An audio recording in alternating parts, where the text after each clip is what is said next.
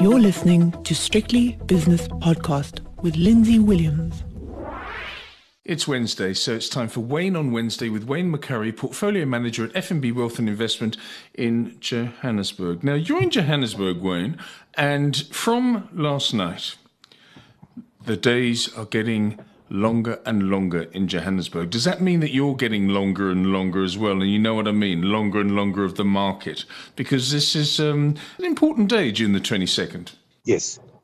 No, look, I mean, I must say the whole longest night and all of that, it seems almost a bit of an anticlimax because you don't notice any difference literally almost in months before you actually start to notice the sun's getting up a little bit earlier and going to sleep a little bit later. But just to come back to more serious matters on the market, Look, we've had a proper bear market so far. Right. I looked at some statistics today. If the market stays where it is by the end of this month, it will be, I think, the second worst first 6 months of the year on the US markets ever. And certainly the 6 months fall, whether it's in the first or any rolling 6 month period, it's up there with the top 10 falls in the history of the market. So we've had a proper bear market, but just of interest, the US bond market has had the worst 6 months ever in recorded history since 1780 when they started keeping the statistics on the bond market. So, Yeah. I mean, pity any bond owners because they got, properly cleaned out. But now, once again, you've got to, whenever in the market, I suppose you've got to fall back on fundamentals and you've got to fall back on, absolute and relative valuation levels and forward valuations. And surprisingly enough, I actually did a bit of work today and looked at all of this. The market is fair value in America. It's not dirt cheap. It is certainly obviously well below overvalued levels. And it is fair value. So in other words, under a normal set of circumstances, in other words, inflation in a normal range, outlooks normal, you would be quite happy to buy at this sort of level. Okay. And I still think if you had to buy now, you'd probably be quite happy in 3 to 5 years' time with your purchase. But I don't think it's time yet. Now, I think we are approaching the bottom. Yes. Maybe we're within 5 or 10%. Wait. But norms and sentiment is at absolute, Sorry, I lost you for a little bit there. You're obviously moving around a bit, but you're saying you think you might be, just because I heard you a little bit, we might be between 5 to 10% of the low of the market after the thrashing it's taken over the last 3-4 months. Is that what you're saying? That's right. I would think that's more or less where we are now.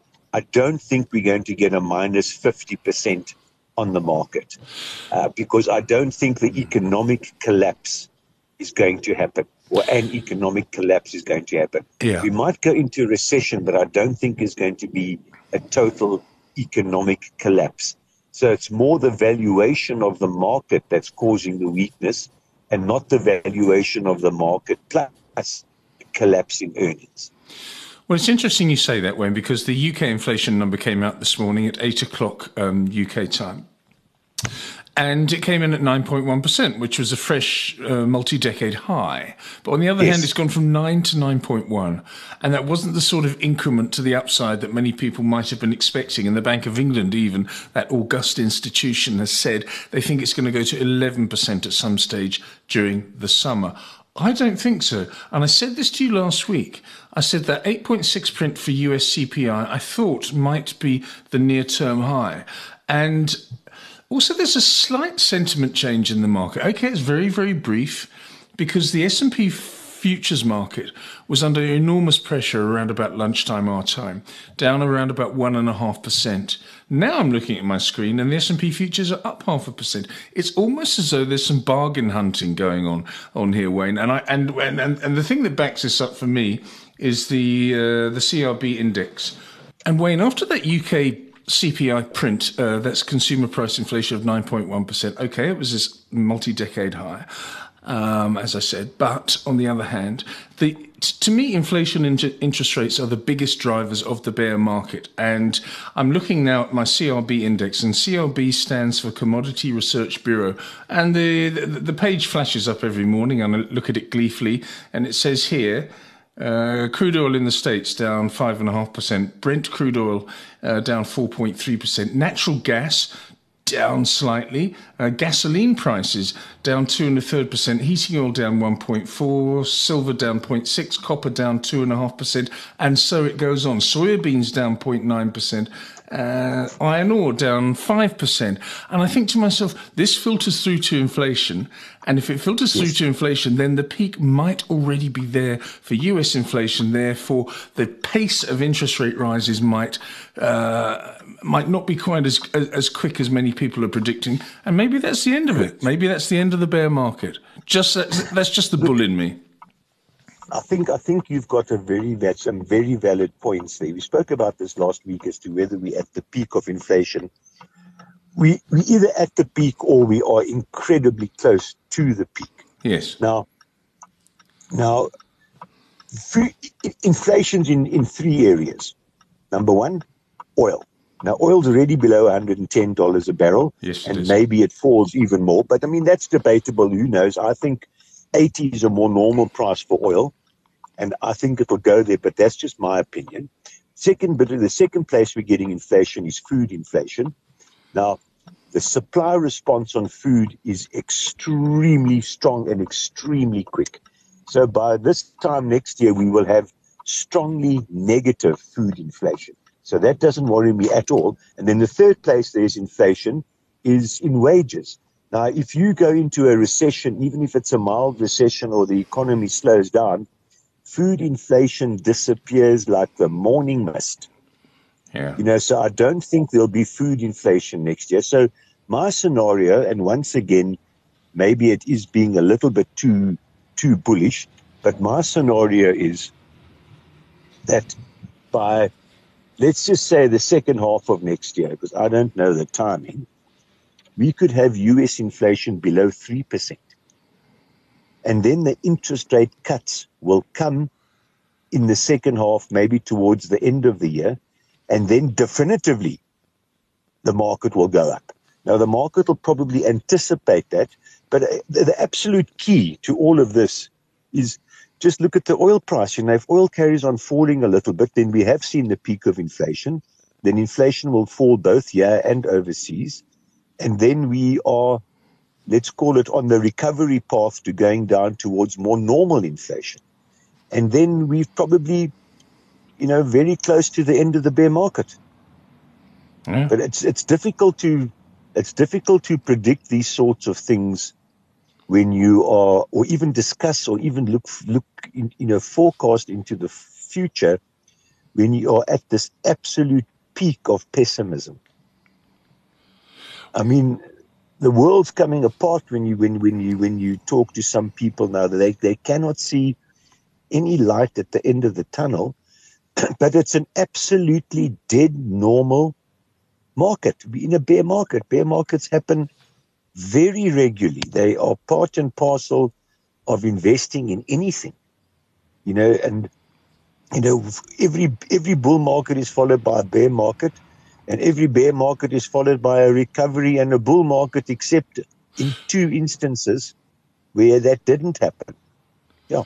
Well, it's exactly the same as life, Wayne. I mean, if you live in Cape Town, for example, and you happen to live near the Table Mountain range, not just Table Mountain itself, but the whole range, around Chapman's Peak or going down towards Cape Point, wherever it is, occasionally you get these lovely periods where the mountain is lovely and healthy, and then suddenly, bang, there's a flash of lightning, and there's a fire, and the fire burns away for a few days, and it causes a lot of problem, and it makes headlines, but then it's out. And after it's out, then things grow back again, and even more beautifully. And it's almost, it sounds like a flowery analogy, but it's the same thing with the bear market. You need to flush things out. Exactly the same. You need a bear market every now and again. You've got to thrash out a bear market is a wonderful thing in a certain respects. And the few reasons why a bear market is a wonderful thing is it truly shows you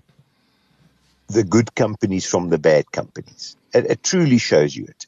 Literally, a rising tide lifts all boats. A bull market lifts all boats. Yes. But, when the tide goes out, you see who's been swimming naked, just to use more analogies. Thank you, Mr. Buffett. Yeah. So you've got to, it shows you it shows you good quality companies. The second thing a bear market does is it flushes out all the massive optimism and massive overvaluations and hype out of the system. It just cleans it out totally. So either the companies disappear, as in the dot-com bubble and many, many other bubbles, but certainly the excess valuations just disappear. And then the third and the best thing that a bear market does is it gives you a chance to buy those good companies at very reasonable prices. And I mean, investing is a strange game.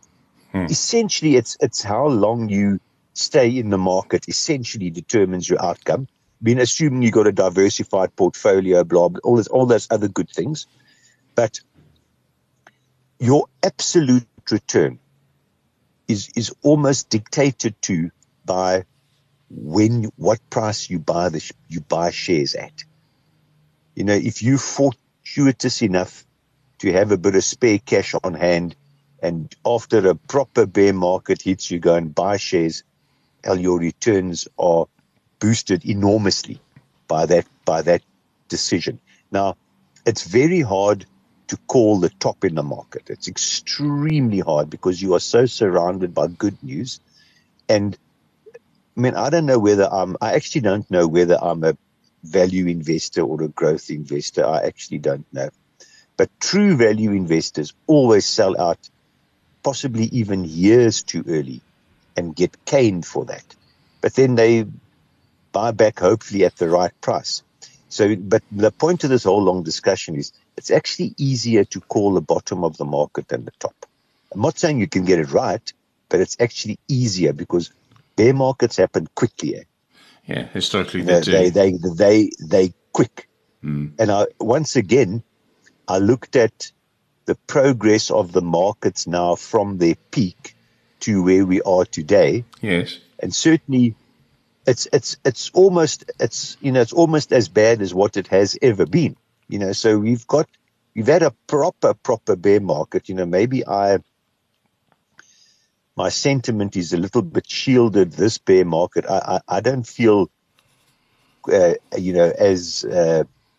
as disturbed by this bear market as what other bear markets have disturbed me, because you always get disturbed when share prices start to fall because you're losing money. But this one hasn't really affected me nearly as much as what other bear markets have. But we have had a proper bear market. Yeah, we have, and it was swift and it was clinical as well, wasn't it? I mean, Yes. You talk about the boats being floated by a rising tide. I mean, this was people, as you said at the end of that statement. Yeah, people really were swimming naked when this thing happened. And again, it's very cleansing. It's very good. It's the rats and mice are out of the market now, and now serious people like you can start to apply your trade. I mean, maybe 2 or 3 days ago, I can't remember exactly when I looked at it, maybe a week ago, but I looked at the FANG shares, now the MANG shares. Okay. Oh, Meta, yes, okay. Netflix is down 70% from its peak. Quite right. All the others are down 50% from their peak, except Google, which is down 25% from their peak. I mean, that's a proper clean out. Yeah, it really is. And it also says something about the nature of the market. Netflix was always going to come up against competition. Okay, it's got these huge studios. Yes. It probably rivals any Hollywood studio now when it comes to new productions. Oh, hugely so. But hugely so. Yeah, but that costs a lot of money. And Yeah. I honestly can say in my life, I haven't subscribe to Netflix. Okay, I piggyback on other people's Netflixes, but they'll clamp down on that quite soon as well. I'm sure. I think they already are actually. And the other one, what was down 50%? You said. Well, all of them. Facebook, Amazon, everything except Google. Exactly, and that tells you something. Google was down only 25%, and that does tell you something. Really yes. does tell you something. But I mean, the barriers Amazon, to entry. 50%. The barriers to entry, sorry to interrupt, the barriers to entry in the Google market are very, very high because it is such a name. It's like a Hoover. I don't say I'm going to vacuum the carpet, dear. I'll say I'm going to Hoover the market. I'm going to Google something. I'm not going to Bing something or Yahoo something. I Google it. Or whatever. I don't even know any other search engines, to be honest. Nor do I. You're going to Google it, Yeah. Yeah, so, and I mean, Netflix, surprising enough, I virtually only watch Netflix now. I watch DSTV so seldom. I mean, I watch the news in the morning, and there's maybe 1 or 2 programs I'll watch. And then when I do watch a bit of rugby with the world's biggest rugby fan, we watch Netflix. Oh, your partner, you mean? No. Your partner? Yeah. She is the world's biggest rugby fan. I bet she wasn't after the Stormers Bulls game, because from what I've heard, it was a disgrace. It sullied the name of rugby. Stormers Bulls over the last weekend. I'd invite your comment on that one, please. We actually did watch it. I didn't think it was that bad. Shapiro says it was, and he's my oracle. Yeah, I didn't think it was that bad. But I'm taking the world's biggest rugby fan to her first live Springbok game in August, playing New Zealand. How are you? Yeah, so the world's biggest rugby fan is terribly excited about this. I'm sure she is, and I'm sure she'll show her appreciation, Wayne. But if she's the world's biggest rugby fan, why has she never been to a live game? Because she only became the world's biggest rugby fan. We watched quite a bit of rugby the last World Cup, but then when Chasing the Sun came on. What's that? That TV program. It was a TV program about the whole build-up and winning the World Cup. It was a special one aired on Mnet on a Sunday night. It was about 5 or 6 episodes, and it was a fantastic program.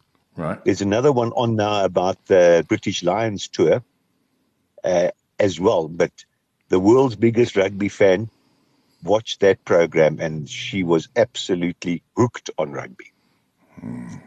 And it knows all the technical terms. It knows more of the rugby rules than what I do. And we don't miss, a big game.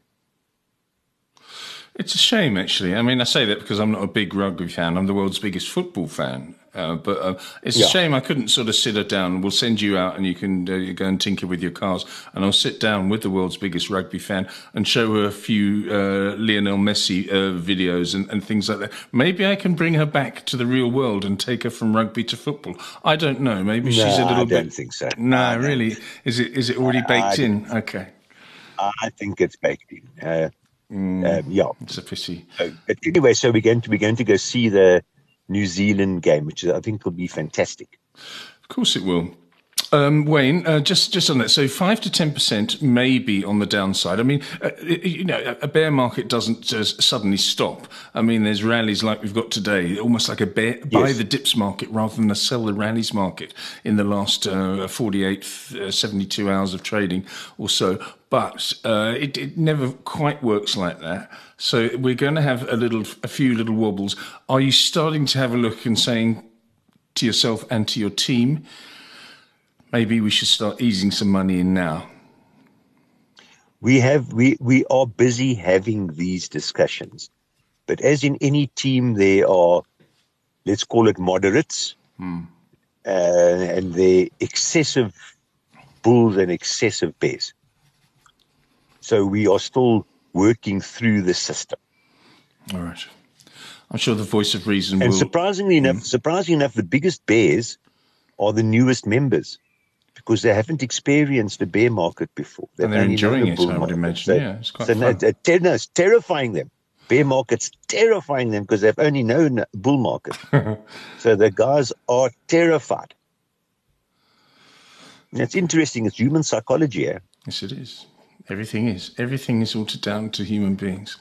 Wayne, as we speak, the S&P is up 0.2%. Let's move on to food now, if we can. I haven't got a food story for you, but there's this painter chap that visits the south of the Netherlands every 2-3 months or so. He's a good fellow. His name is Christian. His English is much better than my German, but his English isn't very good. So we converse in sign language and beers down the pub.